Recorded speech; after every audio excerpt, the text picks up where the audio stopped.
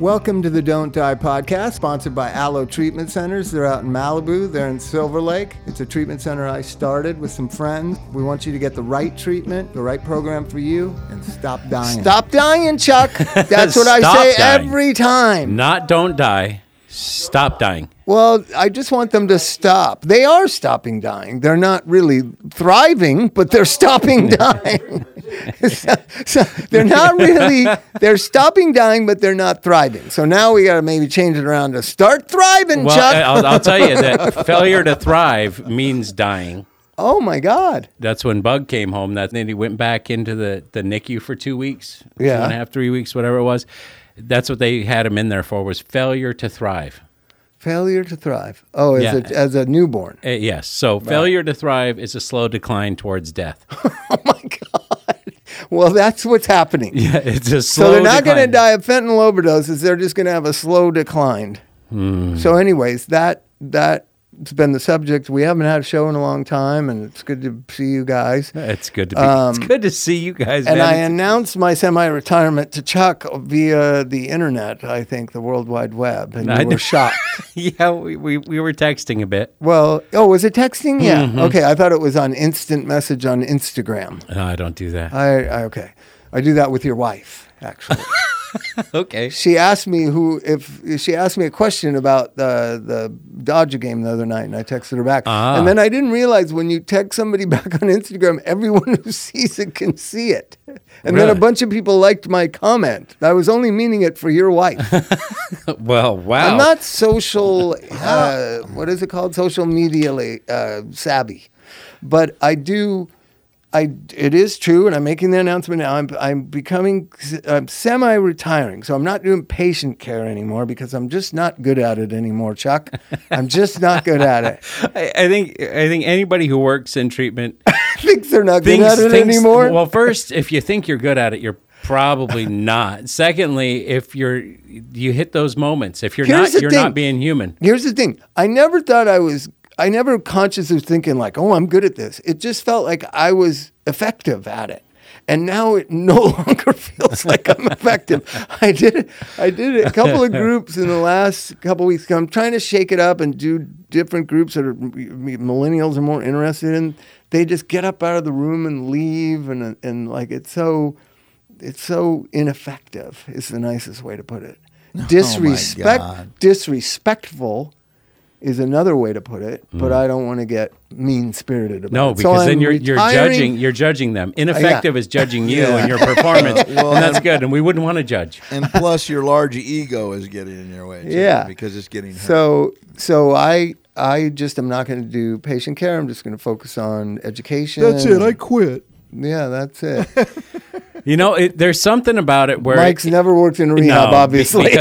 Because that's one of those I'm things ready to where go. I think anybody that thinks it's the dream job, they're so... It used to be funner. But you got to admit it used to be was funner. when it was less... 10 years ago, it was way funner. Everything was funner 10 years ago. No, What it's the not. fuck are you talking No, about? No, was it? because What? the business model has changed so much. If you went to go play a club and they had you fill out a bunch of forms when you showed up, and then you had to do a bunch of computer stuff afterwards. You wouldn't play music. And then you had to go home and remember what you did because something wasn't done correctly, and that someone's got to check it off, and then QMPI are going to call you. It really can tax you. But every once in a while, I got to remind myself, this is a job. As much as I enjoy parts of it, it's like being a cop. You probably enjoy the pursuit, but the paperwork afterwards, after you beat the guy up or whatever you do. You ever notice there's those police things, like something happened for like 3 minutes and they're still there the next morning dissecting it? Yeah. That's paperwork. Yeah, that's it. I guess it's part of everything except for like rock star. Politics, they don't seem to do any paperwork. They just throw it out there Seems like 24 that's all. hours But a day. no, and they got people to do it for Seems them. like though, that's all it gotta. is. That's the thing. It's like you were talking about a thing a long time ago about how you open up a storefront, you do like weekly counseling where you have people come in and UA and you talk to them. Yeah, I wanted to do that. that almost seems like that's becoming a more viable option because you've got all these people that are 20. I mean, when you did 22 or 23 rehabs, that was crazy. Now 50, 75 rehabs is not unheard of. So it's not the people, it's like. Well, you know what was shocking about my number is for the first 10, I paid out of my own pocket. And then, like, the last 10, Anthony Kiedis paid out of his own pocket. I like this. So, actually, people were paying cash money for me to go try to turn it around. And I felt the responsibility of that. Since you brought up... That's the only way to get rid of you. That's true. Martijn paid for me to go one time just trying to get rid of me. I bet. He'll stay there for at least a day. Yeah. No, he sent me to Minnesota. He knew it was going to be at least 3 days. But I'm telling you that I knew that, when I was paying, I was like, I'm paying for this shit. I better take it seriously. Then when Anthony was paying for it or Martijn was paying for it, I was like, I got to take this seriously because those guys paid money for this. The last 10 years, nobody has paid anything.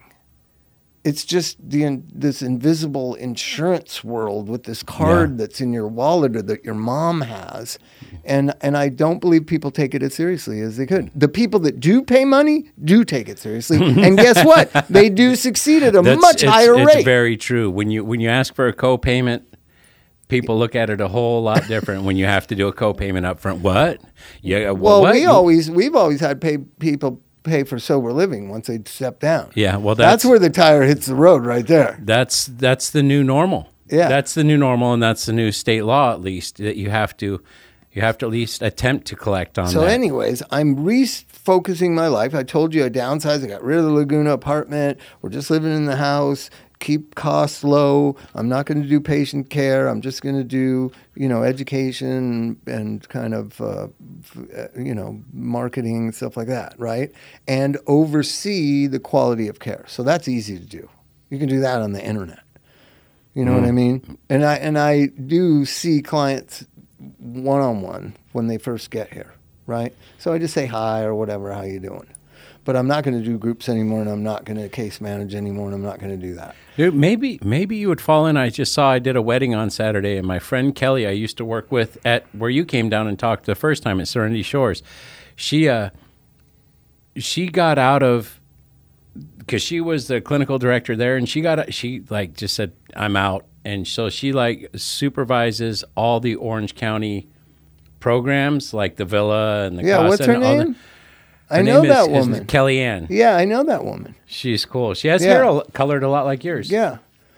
That's the $5.99. But no, it's just one of those things where she goes, it's the making sure that people are, and she goes, that's what I do at Aloe. I make sure that people are practicing like being compassionate and kind and thoughtful, rather than punitive or sarcastic or downplaying. And that's pretty easy. I've been overseeing that, me and Evan, since it started.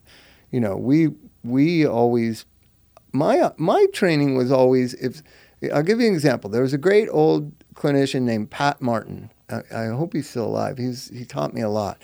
And I had this client who now owns a bunch of rehabs. This is a crazy story. So he's Israeli, former, I don't know, whatever that army is. What are they called? They got a cool name. Mossad or something, I forget. But anyways. Not Mufasa. That's what popped in my head. So I was the driver to the 12-step meetings at night. And so I kind of, I was kind of a big shot at Pasadena Recovery Center. This is in like 2002. And he walked away from the Echo Park meeting on Highland, this guy, and went to the coffee house and just was like sitting in there. And I panicked because I was looking around. I can't find him. And then I went running through the neighborhood, and I see him through the window of the little coffee house that's on Sunset and Alvarado. I'm like, you motherfucker, what are you doing? And it got back, and I told him, you're not going to outside meetings anymore, right? And he said, sure I am. Sure I am. You can't stop me. Fuck you. And I was like, no. I'm a big important person here I'm at the a rehab. behavioral health technician. I'm a behavioral health technician. You're going to listen to me. So we'll see. So the next night, I'm standing by the van and he comes out and I go, dude, you're not going. And I put my hand out and he walked right past me and I, kind of shoved him. Probably a bad idea. Probably a bad idea. Yeah. And he grabbed me by the neck and he pushed me against the van like he could choke me out in a second, like you're trained to do when you're in that sort of military. Trained killer. And so then he just held me for a second, honestly, just to scare me. And then I went running to Pat Martin, who was the director of the program. I said, he just assaulted me. This guy's got to go. He's getting kicked out. Motherfucker just assaulted me. Right? And Pat Martin goes, hold on. He's this older guy, this wise man. He goes, hold on. Tell me what happened. And I go, the guy just grabbed me by my neck and pushed me against the van. What more do you need to know? We got to kick him out of here right now. Right or now. I quit. And Pat goes, what instigated that? And I said, well, I told him he couldn't go to the meeting. And he goes, what authority do you have to tell people they can't go to the meeting? And I was like, I'm the guy that drives them. So then the guy came in, he apologized, and he said, I'm not used to people being as rude to me as he was. I learned a head full of knowledge in that evening, right? That I caused it. Not him. He's not a bad person. He's a person trying to begin a new way of life. He can't shed old things. If you put your hands on him, he's going to choke you out. Right? Right. And so that was long before nobody was making money off that guy, and that was long before any kind of money motivation in treatment. That was simply clinically the right thing to do, to educate the staff that you don't put hands on clients, you don't bully them, you don't corner them, so that's the whole philosophy of Aloe, is to never be like that. Always be kind, always be thoughtful, always be open-minded, always understand that the person is battling some things, either both personality or behaviorally or still detoxing. They haven't come back online. And the guy wanted to go to a meeting so bad, he'd kill you to get there. And you're going to keep going. I will kill this man. I don't know why I did that voice. Sorry. Racist. It was the Medellin cartel voice. No, but I'm telling you, when you think about how crazy that is, that's typical Orange County rehab treatment. That's how people are given carte blanche to behave as clinicians. It's hard to get them to back up, especially when you don't have any, like you haven't gone to school for anything. What you've done is an online RAD-T. Yeah, right. And you think, because I went through here, I know how it goes, and I know how to treat people, and then they start doing everything that they didn't like. And it's just, every once in a while, you pull people aside and talk to them, or go to the houses. I go into the houses and I'll talk to them, and I'll go, I know when you spend this much time with them, it starts becoming personal. You got to be careful with that. None of this is personal. They're going through some of the worst time in their life right now. They're detoxing, they're missing their family, they're missing their jobs, they're realizing that they've thrown however many years away, they're surfacing in sobriety, they're not who they thought they were, and you're going to fuck with them over they didn't put their towel up, or they didn't make their bed quick enough, or this. No, we follow the spirit of the law, not the letter of it. This is not probation. But then what's interesting is I learned this in 2002. That is 10 years before the Parity Act. That is 12 years before the Obamacare is upheld at the Supreme Court. That's 13 years before the gold rush of rehab. I was already saying, you don't kick people out just because they behave poorly. We're acting like we know how to treat these individuals and steer them in the right direction. When they behave like the individuals that they are, yes. Right? Unfortunately, they don't get there for being oppositionally defiant, insubordinate. Like, we should not stoop to that kind of behavior. And I see most treatment centers do, including ownership, right? Where the addicts are always wrong and they're bad and they always blame them. So Aloe is this whole philosophy of don't do the opposite of that. That these people are not even think of them as sick. These people are our customers. They can go to 1,000 different rehabs. We say that we're excellent at this. All these people that work here are licensed at this and sensitive to helping. Then be that. Live to that standard, right? So I oversee that. But Good. As long as running groups of people walking in and out and being on their phones, no more. Right. Well, it can be an exercise in futility. Every once in a while, I'll walk into a group and I just get disheartened. Well, I think that when you think about it, they've been in so many groups. How could it be interesting? You could tap dance naked juggling freaking flaming bowling I think they'd pins. watch that. Necklace. I didn't want to say it, but so it came out all wrong. But the idea of it. I don't think, that whole entertain me thing, and they think groups are supposed to be entertaining, and because of the way they've grown up where everything is.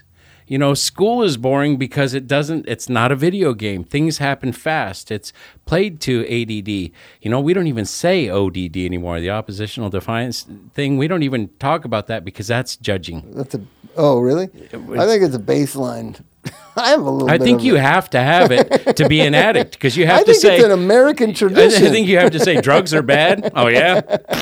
There it is. But anyway, so in this new life, this making my life smaller and being more focused on my kids and more focused on Aloe and less focused on the things that I've done for 20 years, came a lot of spare time.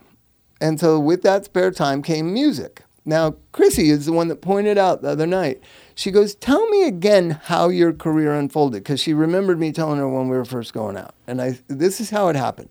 So when I got sober, I worked at Millie's. I got a lot of praise for that. It wasn't some act of humility like Gandhi. It was the only job I was qualified for. It was the only place you could get a job. I get it. But people mythologize it, like he washed dishes. He was a musician. No, I was a dishwasher. I had been a musician in a prior life, and now I was a dishwasher. And the only thing that kind of helped me through that period, I was a dishwasher for a year and a half, was knowing that there were other great musicians that had been dishwashers. Alex Chilton being number one. After the Box Tops and the Big Star, he worked in a restaurant. One of the greatest singers, he's written 4 of my favorite songs of all time. The Letter, Ballad of El Goodo, that song by Big Star? Yeah. Back of a Car. He was working in a restaurant washing dishes. So when I was doing it, I didn't think Alex Chilton did it, I can do it. But it wasn't some great act of humility. Right? Right. Then after that, I'd gotten enough kind of wits about me that a friend of mine said, hey, my friend has a movie company and you can make way more money than you do at Millie's being a messenger for this movie company. So then I went and did that, right? And that was fun because I was just in my car and it wasn't, I could listen to Howard Stern when he was on regular radio, and it was like a fun job. And I made twice as much money as at Millie's. Then The Bicycle Thief happened.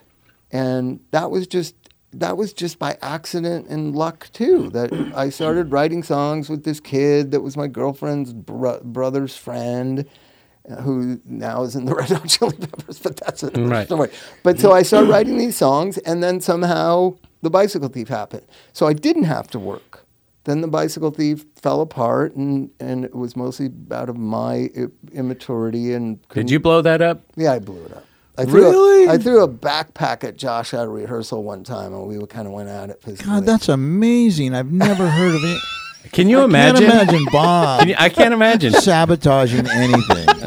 A musical project? Never. I can't believe it. So then The Bicycle Thief ended, but I had some money, so I didn't have to work, and I was like 4.5 years sober, and I just kind of dropped out of life. I had this place in Joshua Tree. I just stayed out there. I didn't have a girlfriend. I was just kind of doing nothing for like a year, right? Nobody really saw me. I'd go to 1 meeting, 2 meetings a week where people knew me, but I'd just leave immediately afterwards. I'd go to meetings in Joshua Tree where I didn't know anybody. I stayed sober, but I certainly was depressed, withdrawn, angry, all that kind of stuff that you get at the 5-year point, right? Anthony comes over to my house and says, what the fuck is up with you? This is how you know who your friends are. I go, what are you talking about? And he goes, I've checked. Nobody ever sees you. I mean, I'm busy. I don't see you a lot, but nobody ever sees you. You don't go to meetings. What is going on with you? And I said, I'm just fucking miserable. I just hate everything. And he goes, well, Gloria had died too. Yeah, Gloria had died. Buddy. And Buddy had died. No, Buddy was alive still. Oh, he was? Yeah, but so Anthony says, why don't you go down to MAP and just volunteer and hang out? Everybody, he loved that. That's what led me to all this. That advice from one good friend one afternoon is why I became a counselor. It's why Aloe exists. It's why my life is so abundant and so rich. Following advice from friends that know you well, right? Right. Kids that I'm dealing with don't have friendships like that. There's no advice that they're open to. They don't give each other advice, right? Well, yeah, because they're getting advice from paid therapists. That's not real. Yeah. They're getting advice from their parents. And business models have changed for kids. It's no longer just feet on the pavement, hit the road, and let's get to work. It's like, get to your computer, sit down, and figure out how you're going to make money. Well, it's also a lot about how you're feeling. Nobody gives a fuck what you're feeling. Yeah. When's the last time anybody cared what you were feeling, Chuck? The idea. When was the last time anybody went, hey, Chuck, how are you feeling today? I don't recall. And because it's not that important. What's important is that you do. It certainly isn't. I just told the client. Yesterday who's run out of things to do the same thing. I go, show up tomorrow at 9:00. Keep testing clean and volunteer because he's not in the program right now. Volunteering saved me. Volunteering is one of the best things you can do because you're not there for the money. If you have the downtime and you can afford it, it's one of the best things even like when Tristan, my oldest son, when he was hanging out at the house and I said, if you're not going to get a job, you're going to go to the Someone Cares Soup Kitchen on 19th Street in Costa Mesa. I'll drop you off there when I go to work and you can work there all day and you can feed people that don't have any food because you're not going to sit at my house while I'm at work. Right. And he enjoyed that for a minute until he met somebody there that did dope. And then I was dropping him off and he was getting high. But for a second, you can't help but feel good when you're making a difference. But the problem is the quick shift from being of service to having some power. That's what happens the second, we flip that. And obviously when you're doing it just for the love of it, because... But the point I'm trying to make is I never planned to be a drug counselor. Right. I never wanted any of this. It's great. I'm happy that it all kind of unfolded. It felt worthwhile doing. But I was just really trying to figure out what went wrong with the Bicycle Thief and how to do another band or a solo project. I was just going to play music. And it's been 23 years it's been interrupted. And it's going to be interrupted no more. Like, I know how to write songs. I know how to play music. And so Thelonious Monster's making a record. The Bicycle Thief's making a record. The idea that's what I like doing. I like writing the songs and recording the songs. I don't really like the records coming out or playing concerts, but I do like writing songs. I wrote a song this morning. It's just like, I wanted to purposely write a song based around the negative attitude that Americans have about trauma and therapy, and that therapy helps with trauma, right? The crazy thing, because there's a lot of negativity about therapy. And I think because so much of it is so ineffective, right? So I'm reading this Jerry West. He's a basketball player. I know you guys don't know who Jerry West is. So Jerry West, I was reading his book, and he has this quote. It goes, I went a few times about his depression, right, and his childhood trauma and growing up in poverty in West Virginia. He wrote, I went a few times, but I felt there was no way that any therapist could understand my particular torment. And I also felt in some respects that they were sicker than I was. True. That is a fucking fact. True on number 2. That's funny. I think any therapist out there that can't admit that needs to get out of the business, because as a counselor or a therapist, if you don't think that you're screwed up somewhere along the way. I've never met somebody that I felt was as screwed up as me, but I've met a lot of people that I felt were like, yeah, about as screwed up as me. And that's what the magicalness of the therapeutic bond is. That's another thing. Another thing in that wedding, we were talking, and I'm going, as much as I had to go back and forth, am I going to renew my licenses? Am I going to do this another 2 years? I really was ambivalent about it.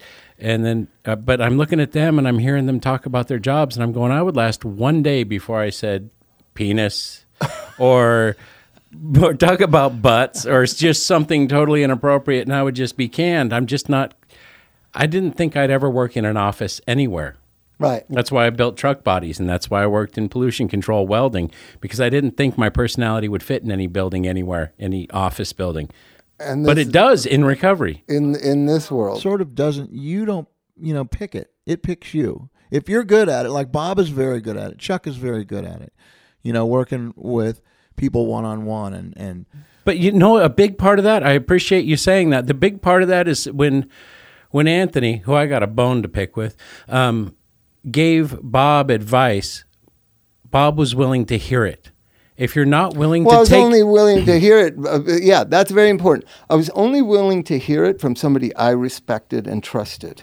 Right. So it's the therapist's job to become respectable, gain respect and trustworthy. Right, which you found when you're in bullying Buddy and in Gloria. When you're bullying, you're not doing that. You're not establishing trust. So you listened, and that is there is so much. The stuff I did 8-9 years ago, I wouldn't even think about doing today. Just like Bob wouldn't stand in front of somebody trying to get onto a bus and put his body between them and the other guy, because you learn as you go. You have to understand that you're never at your peak, and that you're always growing, you're always learning, and there's always something new. And you're going backwards. Like I'm telling you that these kind of spots in sobriety, we're lucky because we have measured we have a measurement of our progress in becoming better people, more whole, right? Mm-hmm. So first 2 or 3 years of my sobriety, they were magical. I made more progress in those 3 years than I have since then. I hope so. You went from being so fouled up you couldn't care for yourself to being an all right guy in 3 years. To not caring. And then this back and forth of being an all right guy, not an all right guy. It's like throwing backpacks. Yeah, I would say that you just did not see the progress, Bob. Yeah, but it's not as far that you grow in your first 3 or 4 years. Oh, no, that's why I never want to do my first year again. There was so much growth, so much change, and I couldn't see it because we're in it day to day, but you can in hindsight. You can see, in hindsight, it's obvious, and when people walk up to you and go, dude, what's going on? And they just want to know what's going on with you, because you can be wearing the same clothes and just look like a different person. Yeah, and that was the instance where he, So the point being that I just feel like, life is short. Like I don't want to spend any more time away from music. So that's something I wanted to share with you guys, and Mike already knew, and people like I don't care if anybody hears it. I just like playing music. I just sat and played music. Chrissy took Sid to school, and then she had a swim thing afterwards. I sat all morning working on this song. Now I'm looking at it. The lyrics aren't very good. But when you're writing something, you think guitar? It's so good. I play guitar. Did you pick or did you strum? No, I never do that stuff that you guys do. So that's another thing about music. Like so many of my friends have been playing music this whole time, and they become way better musicians, like the great Mike Mart. I don't think becoming a better musician makes you actually better. It adds texture to a song. When I think about some of my favorite musicians, and I won't name them because I don't want to hurt people's feelings or get people angry, but some people know who my all-time hero songwriter is. It's not Bob Dylan, more of a contemporary of mine. Elvis Costello. He is awful, man. He's terrible now. It's like, what happened? I just said I wasn't going to name names, and now Mike just said the name. Yeah, but I know who you're talking about. I walked out on it. Now, Chuck liked it, but I just know I saw Elvis Costello in 1979. That was mind-blowing. See, you're carrying this grudge, though. Remember that. Right, you're carrying this grudge where he say something. He's not a nice person, but neither is John Lennon. You want to know something about John Lennon? You know how they just mythologize people. If you got the American journalism thing is if you got the opportunity to print the truth or the myth, print the myth, right? Right. John Lennon, when they asked him if Ringo was one of the best drummers in the world, he said he's not even one of the best drummers in the Beatles. Right. That's one of my favorite. That was Lennon kind of one of the That's jokes. so mean. Yeah, no, that's mean. No, it's funny to us, probably not to Ringo.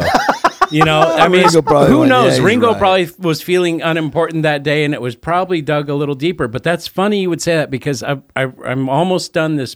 I can Because give like you 100 examples where John Lennon is one of the meanest people. Oh, I bet. What about the song "How Do You Sleep at Night" addressed to Paul McCartney? Oh. You did that to your best friend. You wrote a song for the whole public to hear, saying you're such a scumbag. How do you sleep at night? Yeah. That's his Mr. Peace and Love guy.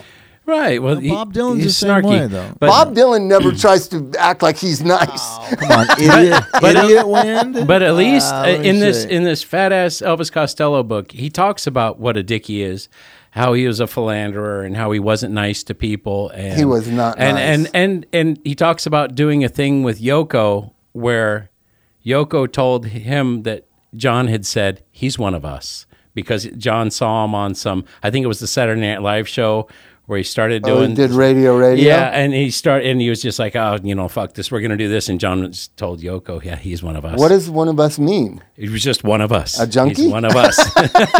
Just as somebody, kind of a don't give a shit. It took him 25 years to get back on Saturday Night Live. I think it's better to know that people are fully human.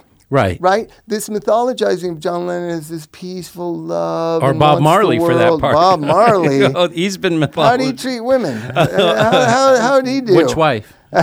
He had several at a time. Because So- the lion deserves a pride. So my thing is that just Progressing be human. and going, just be progressing human. and going farther is not necessarily a good thing. And I think honesty is important. And I think a lot of my friends have become better musicians and they're not better songwriters and they don't make better records. How do you rectify all that? Right. And I was telling you earlier that's what we were writing some stuff and I tried to complicate it. And Gish was like, man, no. Well, Don't elevate the music. There's two things that successful musicians we know, and let's try to stay away from names. Yeah, but generally, okay. people So will know. here's an example of growth. Ennio Morricone started out with the good and the bad and the ugly, doing the spaghetti westerns. Now his stuff is probably progressed to where he's as good as Beethoven or Bach. He's progressed. Well, let's talk about the Dead for a second. So Jeffrey, Let's talk about the Dead. Not the Grateful Dead, the Dead people, because they can't then get upset with me. So Jeffrey Lee Pierce made, in my opinion, I got the 10 greatest albums ever made, and on that list is Gun Club Fire of Love. Jeffrey didn't know barely how to play guitar. In open tuning, he did. How he wrote those songs is a fucking miracle because nothing after he becomes a better musician and knows how to make records and is hanging out with Blondie and all this kind of stuff, nothing compares. So how does, you know what I'm saying? So then by the time, towards the end of his life, he came on tour with the Lonely Monster, and it was just like thought he was Stevie Ray Vaughan. He was like soloing like down. that was just a phase. That was just a phase with Jeffrey That's Lee when Pierce. that's like if I played guitar long enough or enough to where I could do leads effectively, I probably would. I mean, so I think go, that- those things are boring and I self-indulgent. honestly think that was because- just Jeffrey being bored of what he was doing and needed to change. I mean, at the end, of course, he had this concept of doing Japanese rap, which was like, that's just the way he thought, dude. He thought out of the box, man. And so if he was thinking that... Evolution Okay. isn't easy as a musician because you lose people at every turn and you may not gain any. Well, but I think there's something. So let's talk about artists who have stayed true. Neil Young, his songs from, Harvest Moon is really the last masterpiece he made. From Harvest Moon to After the Gold Rush, they're exactly the same. The same man made them. right? Yeah. He didn't evolve and become a prog rocker or a Japanese rapper. He just knows He didn't how pull to a be D.D. King. Neil Young. Right. The Ramones did that really well. They mean, stayed where Yeah, do the the Ramones did it really well. start to finish. Where do you put Steve Earle in that? Steve Earle's done nothing but progress to a higher level and a higher plane of songwriting than I've ever. My Old Friend the Blues is still the best song he ever wrote. Well, that's what he said. He told me that. He said you'd never be able to top that. Well, but you can surround that with songs. And going back to that Elvis Costello book, when he's talking about the songs he wrote early on, where he stole them from, because nothing was like just a pure his idea. It's Sam and he's Dave. A lot of it's Sam he's and very Dave. open about where he got this, and then he took this riff from this song and put it on there, and that he wasn't a great player, so he surrounded himself with people that could play, and then when the people that could play got jealous of him being like looking like the only important part of the group, then there was infighting, and all that stuff is all there. But the idea of when you try to emulate your heroes and you fall short, that's when you come up with something completely original. I'm saying the people that really fail, okay, so there's the evolution of the musician where they don't necessarily evolve to become better. Then there's the try to do the same thing over and over again. Some of your friends, I won't name them, they just try to do the same thing over and over again. You know what I mean? Yeah. There's Yeah, no. It's formulaic, yeah. But it's not as good as the stuff that made them who they were. Well, Right? it's not exciting or So new to them my question to you is, if Kurt Cobain hadn't have died, what would he sound like now? Well, I hoped he was going in a totally new direction he was supposed to work with Michael Stipe, and I hope it stay interesting. That's we the don't big know. question. We Would don't it have know. stayed interesting? And Michael Stipe is one of the people that kind of got me onto this thinking. He released his first single in like 10 years or 12 years the other day. I couldn't even listen to 5 minutes of it. At 3 minutes and 37, I was like, enough. It's too highly evolved. That's what people thought happened to Brian Ferry, but I loved Brian Ferry stuff all the way up until now. I mean, it changed. From Roxy Music to working with to where he went. I believe that's why most music that you go see is nostalgia. You're going to see a band do their first 4 albums, or you're going to hear, like 2. I went to Elvis Costello to hear songs off their first 7 albums, right? I don't want to hear any of the last 14 albums, Oh my God! right? And it's true. How do you know that's not your problem? He was playing with Blondie, who hasn't made a new record in 20 years. Point. Well, Right? yeah, you're exactly right. So, and what's so wrong with it? I'll play Sammy Hagar for anybody. I don't care if it makes people happy. What's so wrong with it? Right. A live show should be a celebration of the music, not about this is what we do. And we know that. We know that happens, that we watch artists progress and then they get to the point where they're not going to play the hits. They hate the songs that made them famous and they refuse to play them, and they just... Elvis Costello does They that. just- If Top Jimmy was here, man, Top Jimmy would tell you that all blues artists, they just, when they found it and they hit it, they just kept doing it over and over and over. You Like know how Elmore many- James. You hear that riff that Elmore James did on Dust My Broom? It's on every song. It's on every song after Dust My Well, Broom. but here's the thing. Muddy Waters, I watched this Keith Richards documentary. Muddy Waters, it's estimated, played the song Hoochie Coochie Man 40 or 50,000 Oh times. my God, that's awesome. Because he would rehearse with it, because he'd always play with new musicians. So he'd just start playing it at sound check so that everybody could know, get their sounds right, and play with them. He played it for 40 years every night, right? Yeah, that's... So I sat one time with Jimmy at the Music Machine, and he knew every song that was coming up on Casey Big Joe Turner's set list, because Casey Big Joe Turner played the same 7 songs for the last 40 years. Flip, of his flop, life. and fly. Yeah. Flip, flop, and fly. And he played them in the same Don't fucking care order. if I die. Well, you kind of if it plays well one night, you got to play it the next night because not the same people are there. That's the hard part for me, is that I'm not an entertainer, so that would get really annoying. It's entertainment. To play so there's a difference between people that like playing music and people that are entertainers, and to be able to to go to Vegas and do the same show twice a day, 5 days a week, for months, that's a certain kind of person, and that's a But at totally least you're different kind playing of work music. ethic. I got news for you. Guess what comedians do? Oh, and I have nothing They but... tell the same jokes I for can't years. imagine. For years. I can't imagine that would be any fun at all. And to pretend like it's funny every time you tell it. Somebody told me to watch this guy's comedy special, and I was, going through Netflix, and I saw it, and I went, oh my God, I'm going to watch it. And I had seen him on New Year's Eve last year, and he was opening for this other guy.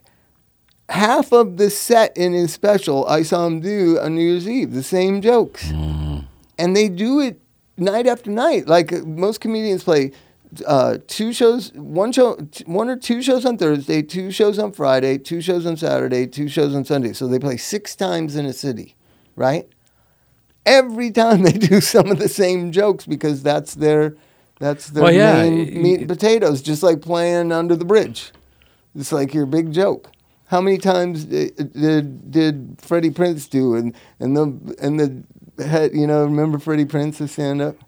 Freddie Prinze was Chico and the Man, yeah, right? But he was a stand-up, and he had this joke about the doggy in the back window that goes, dinka, dinka, dinka, right? I've seen him do it like 20 times. Well, I can see why they kill themselves or why they take drugs, because it would just be so annoying and it would stop being fun to do. The same joke. Yeah. Well, at least the same song has a different spirit to it. I guess the same joke has a different spirit in the audience, right? I have a hard time telling the same story again because that's the thing about being on a boat with 80 people you don't know, 75 of them you don't know, just a few you do. It seems like the same sort of questions are being asked, and I turned into this kind of rude, kind of don't feel like talking, because I've already said what I do for work, where I live, and yes, that's my son, and yes, he's 9 years old, and no, it's not autism. You went on a cruise? No, I did a wedding on Saturday. And I saw that. There were 80 people on the boat. Oh, it was a boat cruise? I didn't understand what that was. I thought it was on the beach. No, we went round and around. I saw the pictures online. We went round and around the bay. And it was cool because I was marrying 2 people that met in rehab 5 years ago when I was working at Serenity Shores.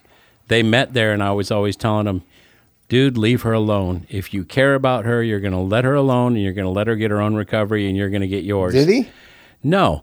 And they stayed together. Good for him. They stayed together long enough, and that's why I don't tell people that anymore, because a year later they were still together. He went out and came back. She stayed sober, and they said, the only person we want to do this is you. So I did it as wedding number 10 for me.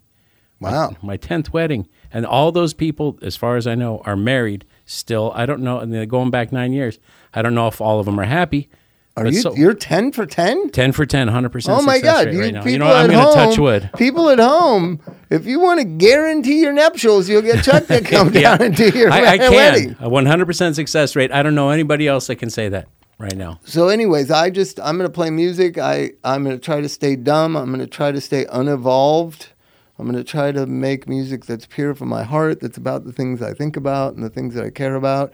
And one is this: you can't avoid it. How fucked up America is. No. You cannot avoid it. And how bands can write songs about stuff when things are so crazy urgent. And I'm not talking about politics. I'm talking about the American society, right?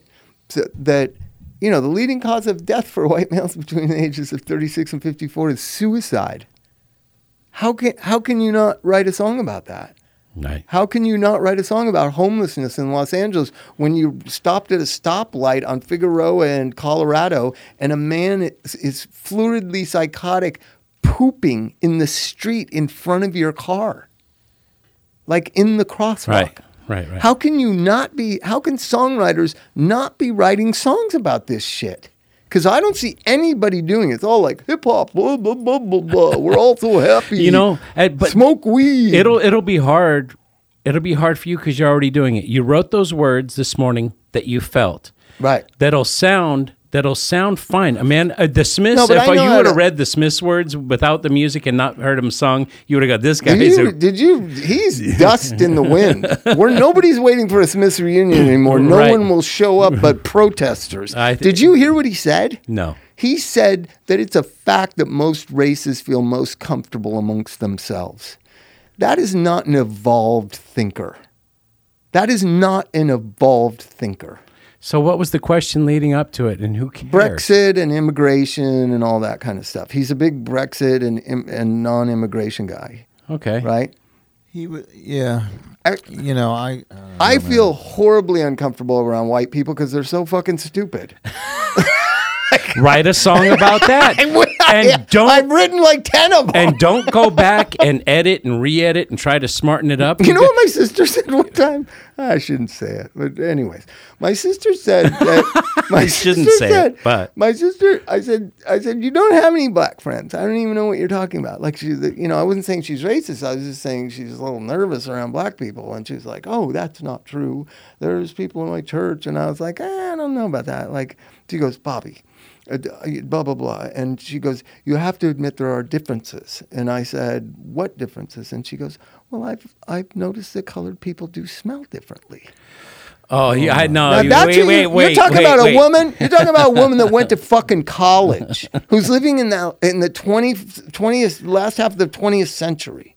She thinks colored people smell different. They don't I'm use gonna fucking take that They out, don't use man. their noses. I can't take that. Bob's That's sister out. That's thinks out. they smell with something other than their nose. Because we all smell with our noses. I don't know how they do it. With that, I wanna do some of these reviews that we've never responded to. It's Okay. on our Don't Die Facebook page. They're not questions; they're just comments and reviews. Comments. And there's a Gerald Kruger, which I think is your Memphis. Memphis. that's Memphis. That's Memphis, right? And he comments, "His presence has kept me alive for a decade. Love you, Bob, Memphis." Oh, I love that guy. Yeah. So I Love thought that maybe guy. everybody should hear that. And then There's a song called Memphis that I wrote, not about him, and then he heard it when he was in prison. Oh, yeah. that's right. Right. Yeah. And then he got out of prison. He became a KDAC counselor, and then he got cancer, and it was so fucked. Then he battled cancer. Then what was weird for him, this is another thing that Americans don't want to talk about. Okay, all this legalization or this or that. What about parole itself? Parole itself is almost a guarantee. It's an eye of a needle that you don't return back to prison. Our parole system is fucked up. Do you True. understand? Right. And he made it out. He had to stay in Connecticut for like 5 years or something, a place he's not even from. He's from Tennessee, but he committed his crimes in Connecticut or whatever. I figured with a name like Memphis. Greatest guy, fish out of water there, but he fell in with some really good people. Yeah, thank you for that review, man. That was awesome. Well, I love, he's had special. a profound effect on me. Parole So, does Elena- seem to be set up for people to fail, but people don't want to care because they go, that's their problem. They shouldn't have gotten on parole. And that's probably the biggest problem with when we're talking about... When you're talking about recidivism, well, that's what it is. The guidelines of parole are ridiculous. Well, but people going, that's not my problem. That's not my sin. I don't drink. I don't use. I never went to prison. Who cares? That's their problem. And the idea that it's all somebody else's problem is the problem. But it's becoming somebody else's, it's becoming everybody's problem because it's white middle class males that are on parole now. That's well, true. then it's got to stop. And just like the drug problem was fine if it's in the hood or with musicians or whatever. That's it's those guys are immoral, unethical. They don't think straight. But when it became the sons and daughters of senators and the sons and daughters of leaders of industry, all of a sudden it was a disease. Mm-hmm. No. All right, so our next review is Elena Barr. She says, "Of course you must listen. Fun, deep, all the feels." Thank you, Elena Barr. We're just trying to get some more reviews. We would like if you guys went to iTunes and commented and gave us some reviews. Thank you so much for that. All the feels. All the feels, yes. All the feels. Forrest George, of course, our friend Forrest George. Forrest George. Little George's son. Bob Forrest is an inspiration to many. He's a great guy, very talented, and has a wonderful sense of humor. And if he and I ever got married, and because it's possible in California, we could have Chuck marry us, his name would be Forrest Forrest. And that's right. fantastic. That's so cool. Forrest George Forrest. He could actually hyphenate it. And then Adam Stasic sent Forrest us, George Forrest. Forrest George Forrest. That's a good name. I think you should have another kid and name it Forrest George Forrest. What is the other one, Mike? So, and Adam Stark sent us one of those New York heroin pictures of a heroin bag, a panther on it. Yeah, Black Panther. Yeah. And he said informative, uplifting discussions on music and postmodern American subculture known as addiction. Don't die, please live. That's Adam.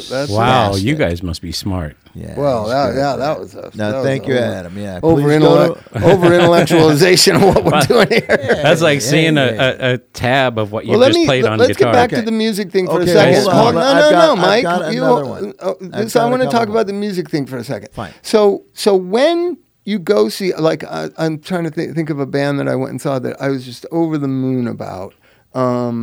I think I saw the B-52s like 2 years ago, and they were so awesome.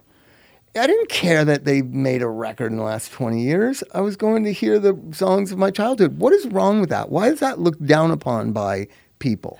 Because that's not what a true artist does. That's what an entertainer does. And everybody wants to elevate themselves out of the status of just being a song and dance man or whatever. But, I see that the Waterboys are coming around. I'll go, but if they play a whole new album and not stuff that I know, if I don't hear... All right, Mike, let's hear another one. Let's hear another one. All right, Karen Johnson recommends Bob Force's Don't Buy. Doesn't want to be a saint. The empathy unsurpassed. I like that one, Bob. Empathy. I don't want to be a saint. That's the thing is, I think that when you misrepresent yourself, you're bound to fail. All these gurus of all these rehabs, boy, so glad that I'm been honest about who I am. Yeah. Right. Well, so let's get through a couple of these, Skeletons. and then we're just gonna then people can go and review these online here. Andrea Clary has listened to this on my way home from work, in treatment, by the way, every day. It makes me so happy. Occupational humor is the best. Being that I am a millennial, I can appreciate your views. This generation is what's wrong with the world, and I'll be the first to admit it. Bob Forrest, it's not that. Hashtag grumpy old man goals. I only hope to be as cool, grumpy, and punk rock as you one day, Bob. And Chuck, you're just a perfect counterpart. Well, Keep listen, them coming, you guys. listen Andrea to me. Clary, you hit the Listen home to me. run right there. Well, the millennials, like, here's the thing. I have a millennial wife. I have a millennial son. I have millennial partners. I have millennial employees. I have millennial clients. If there's anybody that interacts or has dealt with every emotional kind of stuff with the millennial thinking, it's me. I'm sorry. And I have the perspective of prior generations that just would wrinkle their foreheads like, what the fuck are you talking about? Yeah. What did you just they say, did son? They did it to me. and so the wrinkling of the forehead and the disillusion is, what the fuck? Right? Mm-hmm. What the fuck are you thinking? People don't care what you feel. They care what you do. Yeah. People don't, it's just, if the most basic fundamental thing is the institutions of our society have been perverted. So now everybody tiptoes around, right? Right. Just today, a guy exercised his free speech who's associated with the NBA. Like, there is no worse place to be gay in the world than China. They just execute you. Okay. Right? Well, they do in Iran too, right? Nah, I don't know about that. Yeah, but you can't say a word against China because 500 million Chinese follow the NBA basketball. Oh, that's a lot to lose. So they're isn't it? crucifying this guy for saying power to the people of Hong Kong, justice, whatever. He tweeted something. And they're crucifying him. These Chinese companies have said they're not going to do business with the NBA or with the Houston Rockets and all this kind of stuff. I'm just so sick of this fucking shit. I'm just so sick of it. The guy has the right to say what he thinks. Yeah. And, oh, by the way, the NBA players who are throwing him under the bus and the NBA the director is crucifying him, and the owner of the Houston Rockets is crucifying him. Oh, by the way, they wouldn't play an All-Star game in Charlotte, North Carolina because of transgender bathrooms disputes. I think being executed because you're gay is much more abhorrent than not allowing transgender bathrooms. So they pick and choose what they rebel against, right? What's okay. 500 million Chinese watching NBA basketball. You can't lose that. So they can do whatever they want and violate civil rights all they want, right? It's just sickening. It's sickening. America is sickening. That's funny because sickeningly hypocritical. This guy I was talking to the other day said when he went to Russia and a couple other places, he was just shocked by how honest people are. Like, they're not caught up in saying anything politically correct. He was talking to some girl over lunch, and he said something, and she said, well, that's just a stupid idea. And he was just shocked because she didn't try to be diplomatic about how she said it, and he was noticing that people on the streets, they don't have time for all this idiocy of how, if you feel something is right, wrong, or indifferent, you just say it, and you don't worry about ramifications or backlash or how you're going to be judged because you're just being who you are, which is what that player did. Maybe he signed a contract that said he's not allowed to be a human being as long as he's part of this organization and he can't have his own opinions. I don't know. But I just think it's this Twitter morality that I'm so sick of. I'm sick of it. People having to apologize for stuff that they may or may not have said or may not have meant or may not have tweeted incorrectly. It is annoying, and it makes me just want to pull out of it. Well, yeah, it's just crazy. So I think I just try to give my opinion. If you like me, you like me. If you don't like me, you don't like me. It's fine. It's fine to not like me. It's fine to not agree with me. It's fine.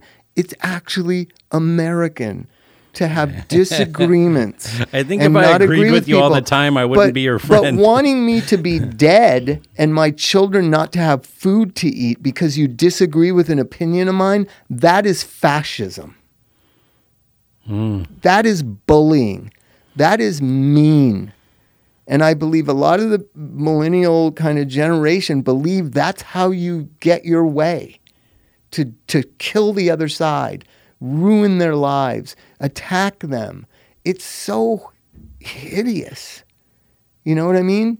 And I at my kid's school, they wanted the principal gone because she didn't respond well enough to some dumb thing that was said about Trump.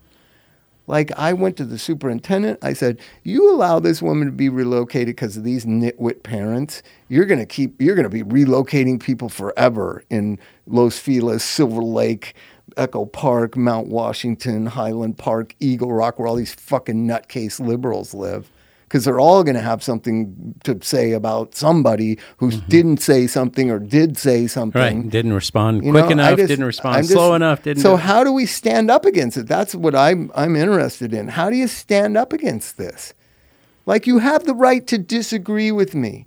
You have the right to not like me. You have the right to not listen to this podcast. You have the right to tell your friends Bob Forrest is an asshole. Don't buy his records. But you don't have the right to harm my family, threaten me, right? And that's what happens to me a lot over things I say.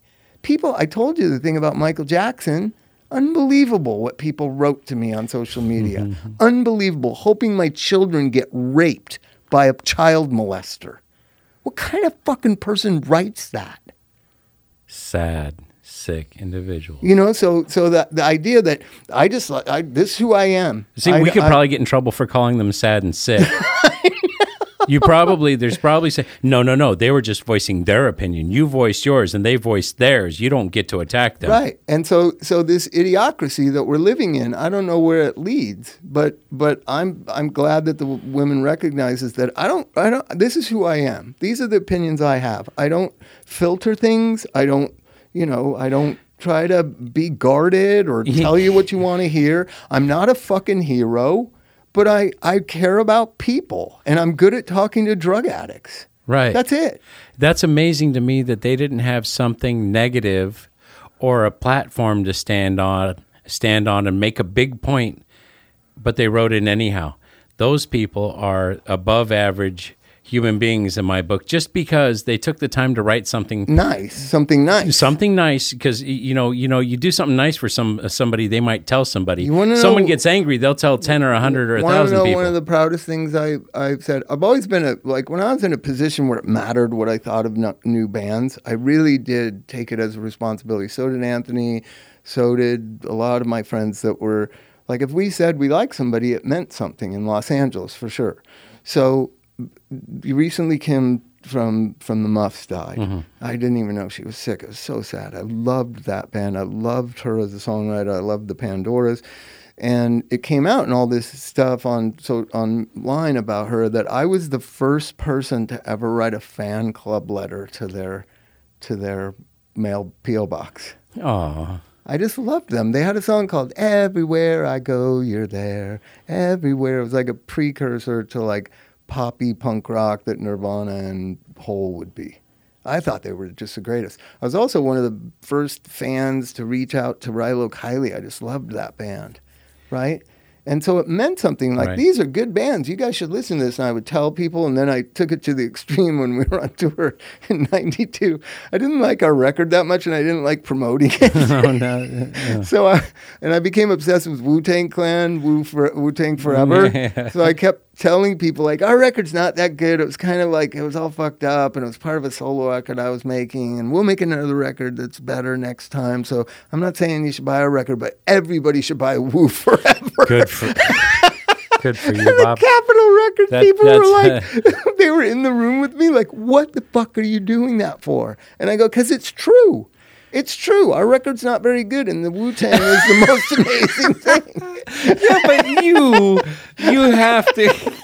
If you're not going to show your own product, who is? So I've been telling the truth for a long time. And only recently, in the last 5 or 10 years, does it get you where people threaten your life. So anyways, I'm excited. I'm semi-retired. I'm going to play music. I want to solve these social issues that are affecting all of us. And we're going to continue talking about it. See you later, Chuck. Thanks. Bye. Don't die, everybody. Don't die.